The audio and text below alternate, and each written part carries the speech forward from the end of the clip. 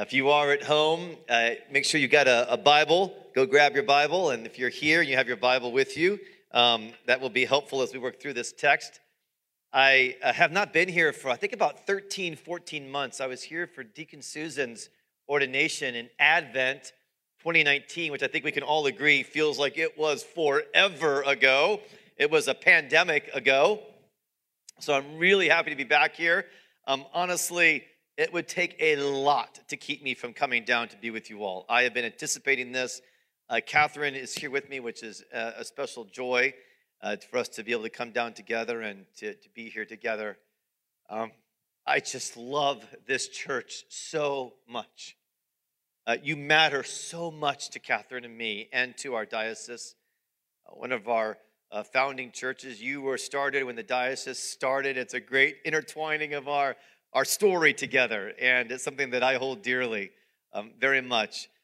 Just if you haven't met me, I get the joy of being the bishop of the Upper Midwest Diocese. I'm based at our cathedral church, or our mother church, which is Church of the Resurrection, out of which many churches, thanks be to God, have been planted, including Immanuel. So I get to visit one of our daughters as well. You're also kind of a sister. I don't know how that works. Just don't think too much about it. Just let it be.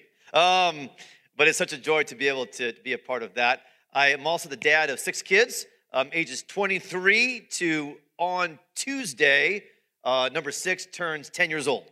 So 23 to 10 is the Ruch family span, and that's a big part of Catherine's and my life also. One of the joys of being a bishop in our tradition, one of the bold claims that we make as followers of Jesus in the Anglican way, is that bishops and the priests that surround them are called to extend the ministry of the apostles. And one thing that means is teaching God's word. So, Father Aaron, thank you for the privilege of inviting me to come and teach God's word, which is one of the greatest joys in my life. So let's do that together. So you can open your Bibles to the gospel lesson just read so beautifully by Deacon Susan. We're going to be in John chapter 3. For those of you that are very particular about making sure that the lessons that are given us in the lectionary and Anglicanism, we're given lessons for preaching. Forgive me, we're going off-road a little bit because this is a teaching that I've been giving around the diocese. I'll say a bit more as to why. So we are going to off-road a little bit in John chapter 3, verses 22 to 30. So it may not be the appointed lesson, but it's the Bible. All right? So we're going to be okay. All right. So absolutely remarkable film that I think Catherine and I saw together 15 years ago plus. Some of you may have seen it. I would recommend it with the caveats to do your own research, and particularly if you've got younger folks involved, whether or not it's appropriate for them. But the name of the film is Life is Beautiful, and it's a parable. It's a story told about a Jewish father and son who are sent to a Nazi concentration camp during the World War II era. And as they get there, the father, who's a highly inventive personality, decides that to get his son through this harrowing experience, he will create a narrative. And he tells him, this camp is actually a complicated game. And in this game, every task I give you, if you do it right away, and just as I ask you to do it, you will get a point. And if you get 1,000 points, in a moment of great irony, he points to a German Panzer tank. You could win that tank. Son's enthralled, does everything his dad tells him to do in this genius invention, this incredible narrative. And at the end of the film, without spoiling it for you, the son says, "This is the gift my father gave me." And that film captures the power of narrative. The need we have for defining narrative in our lives. Indeed, this narrative, which was an invention, actually contrived and not absolutely accurate, had incredible power. How much more from our infinitely inventive Father in heaven, who has given us the gospel narrative? Well, that narrative, as it saved a life in this film, will save our lives, will set our lives upon a profound purpose if we can make that decision to live that narrative above every other narrative that is competing. Indeed, narratives come in all kinds of sizes, all kinds of shapes. There are what are called meta-narratives or the big, grand narratives. The story of America is a meta-narrative. It's also a narrative right now that's in great conflict. Who gets to tell the story of America? What is the American story? There's narratives in conflict around that. There's a more circumspect narrative, the narrative that you'll find between the covers of a book or between the metrical boundaries of a poem. They're the media narratives, right? It's that narrative where you're convinced that your news feed is the most accurate and is the most connected to what's really happening, and everyone else's news feed is And there are profound competing news feed narratives now. Unimaginable to those of us who are kind of post-35, that there'd be such competing news narratives about what's happening. And those narratives are in massive and very serious and consequential competition in our day. But there's even a more powerful narrative than that. And that's your narrative, your personal narrative. Here's what I mean by that. What is the story that you tell yourself about yourself?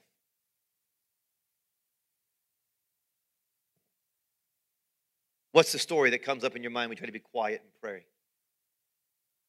What's the story that maybe keeps you up at night, that runs in your thinking? Maybe you're not aware that you're telling yourself a story all the time, but I would argue and posit that you are. We all need a narrative to make sense of our lives. What narrative is helping you make sense of your life? And I can promise you that there's a battle of the narratives. As a matter of fact, in John chapter 3, one of the ways that I would help us to explain this passage of Scripture is a battle of the narratives. Here you have John's, and when I say John, primarily I'm talking about John the Baptizer, not the Apostle John, who penned this gospel narrative. You have John the Baptizer, who has a narrative about the coming Messiah, about the coming of Yeshua, Jesus, the Messiah that's been waited for. He has a narrative about this. But John's followers, and John has a school, he has what we call a rabbinical school. John's followers actually have a competing narrative with their rabbi. And we watch in this story this amazing clash of narratives that portrays for us the way in which we exist in a clash of narratives all the time. And one of the greatest ways to enter into the fruit of the Spirit of peace in your lives, and how desperately we need peace in our day, internalized peace in the Holy Spirit, is to get clear about your narrative. And when it causes anxiety and agitation right now, is that there's so many competing narratives, and we're caught in the vice grip of them. That's exactly where the enemy of our souls wants us. But I'm telling you, you can get free from that by getting clear about what narrative do we ultimately believe in. Recognize there's a competition for your narrative. You're in the midst of a clash. Getting clear. So I want to start as we look at the outline of the scriptures, and look especially, you guys, in your Bibles at verses 25 to 30. Know your narrative. Verses 25 to 26. Know his narrative. Verses 27 to 30. And the reason I'm teaching this throughout our diocese right now is that I think this is one of the greatest needs we have as American followers of Jesus, is being clear about this amidst so many narratives. Okay. Verse 25. Get my page over here. A discussion arises between some of John's disciples and a Jew over purification. And out of this conversation, they're now agitated, and they come to John and they say, Rabbi, teacher, he who was with you across the Jordan, Jesus, to whom you bore witness, look, he is baptizing, and all are going to him. Okay, so we begin with a narrative, which is at its heart a kind of narrative of competition. We don't know what the discussion was. It would be intriguing to know more of what was happening here. but I think, can safely assume that this Jew is raising questions around the rites of purification based on Mosaic law, maybe based on the Pharisaical sort of extrapolation on Mosaic law. Like, how do you think about purification? It could have been one of those very developed sort of theological conversations. And it's possible he's challenging them around their teacher's view of purification, or at least how Jesus, the rabbi, is teaching on purification and how John is. And there's some kind of competition that comes out of this so that they're agitated. That we know for sure from the text. And they're coming to John and they're saying, oh my goodness, we just have discovered we're losing market share. It's falling out of our fingers. We thought we were Starbucks and had a corner on it, but out of the blue came Dunkin'. Really? Like a 1970s donut shop? Right? And McDonald's is competing for our market share. What are we going to do? We thought we were Starbucks. We thought we were like the first one on the scene. All are going to him. That's what they say. Because their narrative is a win-lose narrative, which is a profoundly influential narrative in the American soul. There are winners and there are losers. It's a competitive narrative. Now, this is not to say that competition isn't in part healthy and part of actually good interpersonal dynamics wherein people can grow through proper competition. This isn't categorical, what I'm saying. I'm talking about the driving narrative of one's life. Where, am I winning right now or am I losing? It's amazing how those who would actually manipulate the gospel in their preaching talk about winning as if somehow that's the heart of the gospel, is to become one who's in the winner's circle. This is an utter confusion of the gospel. We'll get into that even more clearly. But whether it's been gospel infused for you, or it's industry infused for you, or it's interpersonally infused for you, or it's social media infused for you, do you feel like you're in a winning or losing side right now? If you feel like you're in the losing side, it's a miserable place to be. How will you ever crawl out of all the comments that have loaded up on your Instagram page? How will you ever get free from that one stupid thing that maybe you said in a wrong moment? And there's lots of wrong moments, opportunities right now in how we speak. Or maybe you're on the winning side. Maybe you're like, well, I'm doing well. It's going well financially. It's going well relationally. I'm okay with this competitive narrative. Are you? Do you really want to be on the winning side when there's so many losers? Is that how we want to live our lives? If you're in a younger stage of life, kind of late teens, 20s, even 30s, the competition narrative can be one that takes you over. And the fact of the matter is, you're looking here and you're looking there and you're looking here and you're looking there and you're going, am I matching up? Am I as smart? Am I as attractive? And it'll often spoil the closest relationships that you have. It's there that you'll feel like, I could be even closer, but I'm threatened by them. Well, they're winning right now, and I'm not. It's a brutal narrative. And so many of us live it. John's followers were living it. Let me mention a narrative that's underneath this competition narrative. And it's a pernicious one that's in this text, I believe, although it doesn't pop out like the competition one does, and it's this. There's a subcurrent narrative going on in which we see the followers of John not trusting in their leader. It's actually a narrative that authority cannot be trusted. Again, another very strong narrative of the American soul. The one thing I love about the American way, honestly, is that we do hope that not everything depends upon a monarchical leader. And we do have this sense of things happening in communities and happening at grassroots. At our best, we do that type of thing. We can also be deeply distrustful. And we have track records. Here I'm speaking of trustworthy leaders, like John the Baptizer. Somebody who was not getting rich. He was not gaining fame. He was actually in it for a very specific reason, yet they've lost their trust in him. 11 months into this pandemic, none of us can underestimate the way in which this pandemic and disconnection from those who we are called to trust, from those that have been trustworthy, can somehow we begin to distrust even those that have proven their leadership in our lives. The ability to move into a paranoia or a detachment or a suspicion is profound. These followers of John have moved into suspicion. We don't trust what our teacher taught us about Jesus.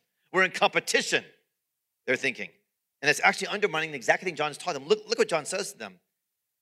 He says to them in verse 28, you yourselves bear me witness that I said. I'm reminding you what I taught you. He won't let them undermine his authority. But more important than that for John is you can't undermine the narrative I've given you, which is the narrative of Jesus, not the narrative of competition, not the narrative of distrust. Other narratives that we see throughout the scriptures. There's others as well. John chapter 4, just one page over from this, we meet a Samaritan woman. She comes from a mixed ethnic background that was not honored among the Jewish people as a Samaritan. She's had a very difficult background, and she's made a lot of decisions, likely some of them quite immoral.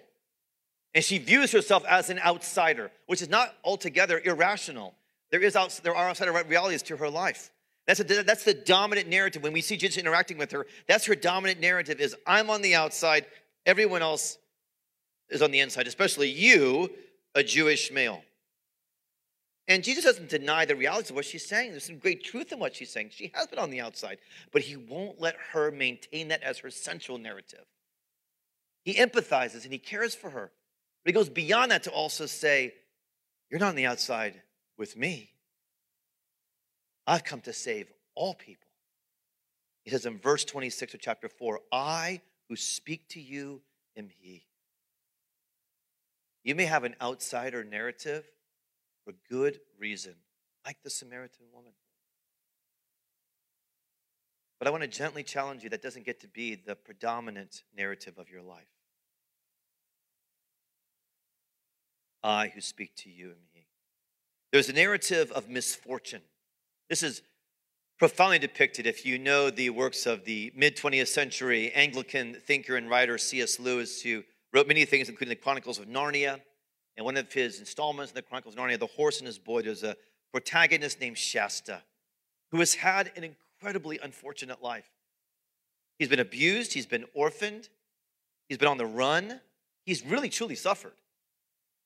And he says at one point, I am the most unfortunate boy. That's his narrative, the narrative of misfortune. Nothing has really gone my way in life. And Aslan, the Christ figure, this incredible lion, encounters Shasta amidst his soliloquy of misfortune. And Aslan says, tell me your misfortunes. Because he actually cares. As Jesus cared about the Samaritan woman. And Shasta lists them. After each one, then Aslan says, but when that happened, I was there. When that happened, I was there. You're not so unfortunate.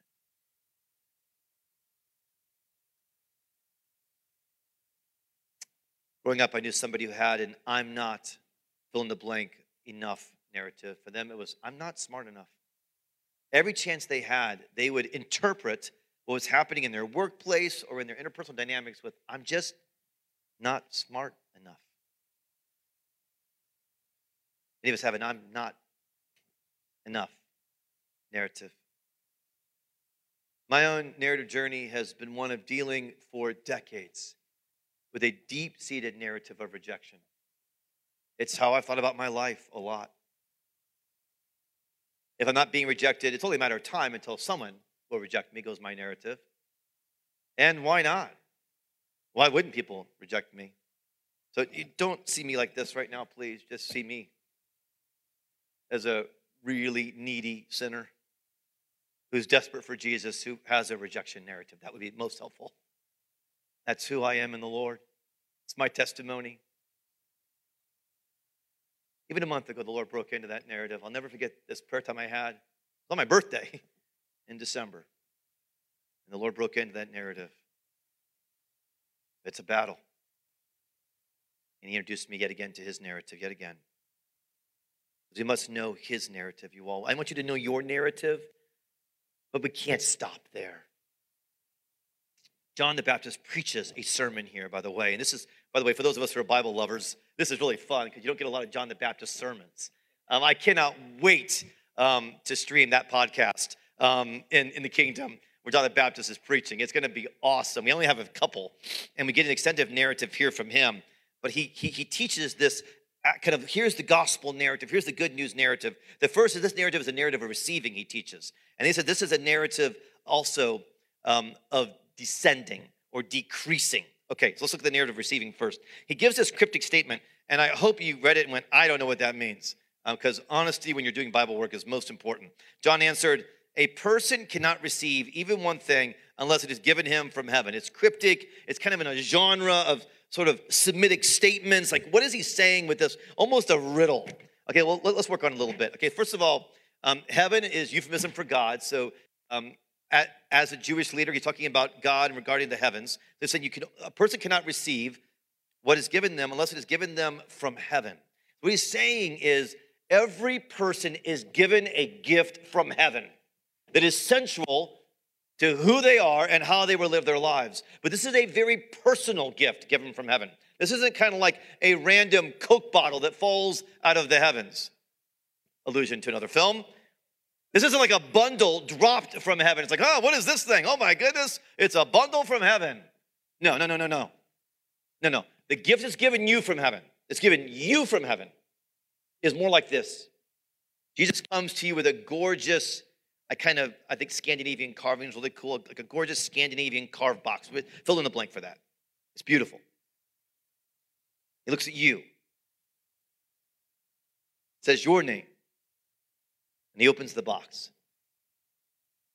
And in that box, there may be one golden coin, there may be 10. And then he opens it, you're kind of tempted to see if anybody else is having their box open. You want to know how many coins they've got. And he says, no, don't do that. Just look at your box. Doesn't matter how many you have. He pulls the gold coin out, and he shows it to you. And on one side of that coin is his image. It's his face. And he flips it, and the other side of that coin is a symbol. You actually know what the symbol is. It's a symbol of a gift he's given you. A vocation or a spiritual gift.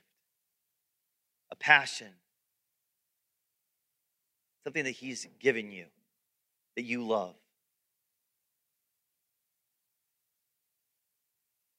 And he gives us this gift from heaven. When John says this, first and foremost, we need to be clear. He's talking about salvation, which is personal, but before we personalize it on the other side of the coin, it's first the image of Jesus. He's talking about what Jesus was teaching Nicodemus just before this section in John chapter 3, that you must be born again. What he's saying here is, first and foremost, when you receive a gift from heaven, you receive the gift of salvation. You receive the gift of being born again. You receive a gift, by the way, in that gift of a deep kingdom unity, where every single person in the kingdom of God is just as poor as the other in terms of their spiritual poverty and need to be saved from the power of sin, the power of demons, the power of the world's narrative. Amen? Everyone has that. We're all deeply unified in that. The insanity that we would divide over other narratives when we know one central narrative. I'm a sinner saved by grace. My narrative of rejection, my narrative of being an outsider, my narrative of competition is all dust. That's what unifies us. He's saying that there. John is saying he will give you the gift of salvation that comes from God your Father in the fullness of the second person of the Trinity, Jesus, the Savior. Hallelujah. But another side of the coin. You flip it over. Not only have I given you salvation, not only have I given you the gift of being born again, but I've got a life work for you to do. It's so good. You just want everybody to know this, don't you? You can be saved, and you can be set on a purpose that's been tailor-made by your Father in heaven for you. How do we know this is also in the text? We actually see that John's talking about his life work. Right? This is in the context. The whole argument is around John's life work. Is John's life work legit or not? Everyone's going to Jesus now. Is he losing market share? He's like, no, I'm not losing market share. This is my life work. I know what I'm about. This is about a life work being given him. It's about a life work being given to us. Augustine, the great Christian thinker, said regarding this text, I received something from heaven in order to be something. I received something from heaven in order to be something, in order to have a life work. Indeed, Jesus, perhaps remembering this sermon by John the Baptizer, will say with the same sentence construction to Pilate, the governor of Judea, you would have nothing. You're tracking with me, those of you who know your Bible? were not given you from heaven. About his vocation, about his work, about the fact that God gives a life work. Pilate was not following through judiciously on his life work at that point. What have you been given, brothers and sisters? Oh, I want you to know your other narrative, but I want you to know his narrative, his salvation narrative, and his setting you on a life, gospel, purpose narrative. What have you been given? And to whom have you been sent? That's good work to do in this winter time. That's good prayer work. That's good discussion work. How do you know what that is? Well, accept the gifts that have been given you. Identify spiritual gifts, personality gifts. Let it be a broader conversation. Passions that you have, identify what those things are. How do you identify those? Well, it can help to identifying what you don't have. You should start that way. We're often more aware of what we're not so good at. Well, good, identify those things. There's no danger in that for a Christian. We identify what we've not been given. We accept what we've not been given. We accept what we're not very good at. And we say, okay, Lord, in the midst of that, then what have you chosen to give me? If you're younger in that 20s, 30s section, one reason why it's so important that we deconstruct the narrative of distrusting authority is one of the key ways you discover that other side of the coin and the symbol through your spiritual moms and dads, maybe your mom and dad, your spiritual aunties and uncles. Actually, one of the ways you get clear about your life purpose and your calling is they help you do that. That's one of their vocations in the church. That's what we do for one another. If you're older, in the older set of it, it's never too late for us to discover our gifts. Never too late. And it's never too late for us to continue white, hot passion on our calling, which includes helping our next generation get clear about how to make their contribution. A person that I think of who's role modeled accepting their gifts and investing them in the kingdom is Ann Kessler, whom I'm guessing most of you do not know, but who makes our diocese run. She makes our Mother Church Cathedral run. She's the executive director of Operation for Resurrection. She's never preached a sermon that I know of, right? She's never given a vision cast, but she's known her gifts and she's thrown them in to the work of the kingdom of God. Ann Kessler. This narrative of acceptance leads all to this narrative of decreasing that John teaches into. He gives us, if you know the Bible, he gives this very well-known sentence, he must increase, but I must decrease.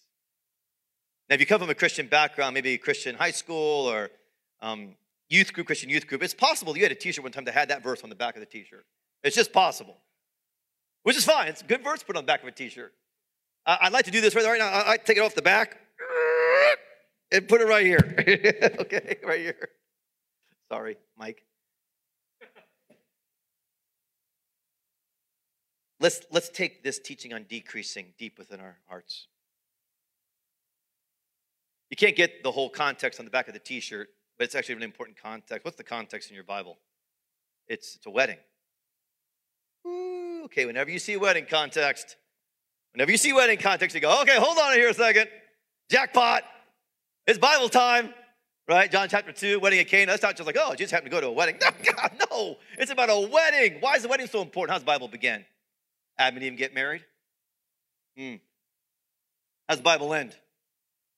Humanity that have chosen God and God, if you will, getting married. The marriage feast of the Lamb, the wedding feast that will culminate in everything. John, the baptizer is saying it's all about a wedding. It's all about a marriage feast. That's the great narrative of the gospel. It's that God loves humanity so much that through his son, Jesus Christ, he wants to be in the deepest communion with them. He wants to be absolutely close with them. That's such a dominant narrative that earthly marriage is only reflecting that reality of marriage and wedding. And John is saying that's the big narrative. And you go, wait a second here. I thought that wasn't really clear until Paul taught on that in Ephesians chapter 5. No. Hosea chapter 2, in the Hebrew scriptures, we're taught that Israel is a bride, Hosea 2. And that God is the bridegroom. John's just building on this. And then Paul understands that the church also receives this gift of the identity of bride. And that Jesus is bridegroom. And who are we? You're tracking, right? We're best men and maids of honor. And by the way, that had a whole lot more to do with just handing the ring over at the moment. Or holding the bride's flowers. Right? I mean, if you were a best man, bridegroom, a maid of honor in those days, you were arranging, you were serving, you were helping setting everything up, making sure that the wine didn't run out. You're doing all that kind of hard work. You're moving all around, making sure that the wedding is awesome. And that when the focus comes, it's all on the bridegroom and the bride. And that's our work. That's what those gifts are given to you for. Is you're working around going, I want everyone invited to the wedding feast of the Lamb. I want to make sure that I can invite this person and that person. I just want to serve them. I just want to decrease that the bridegroom might increase. I want to be assisting. Because I want Jesus to increase. I want Jesus to increase. But how does Jesus increase, family of God? He decreases. He becomes an infant. The second person of the Trinity. He who has never not been, he who has always been, becomes an infant with all the limitations of an infant. He lives a life with human limitations, without sin, but fully limited. As a human person on this earth, he decreases to the point of execution on the holy cross, where he says, I give up my life for the sake of the world, the ultimate decrease. So if you want to enter in with Jesus and you want to decrease, he's already gotten there before you. So that your decrease joins him in his decrease. You suffer as he suffers. You go through trials as he goes through his trials. You accept the battle of the narratives. You take all the hits that will come from choosing the gospel narrative. But as you decrease, so he will increase. And as he increases, so will you increase. You are buried with Christ in his death. And you are raised with Christ to new life and increase. Isn't it amazing? Isn't it the gospel amazing? Oh, John's sermon. He must increase. Who will decrease? Therefore, we must decrease, which will be our increase. In the name of the Father, the Son, and the Holy Spirit. Amen.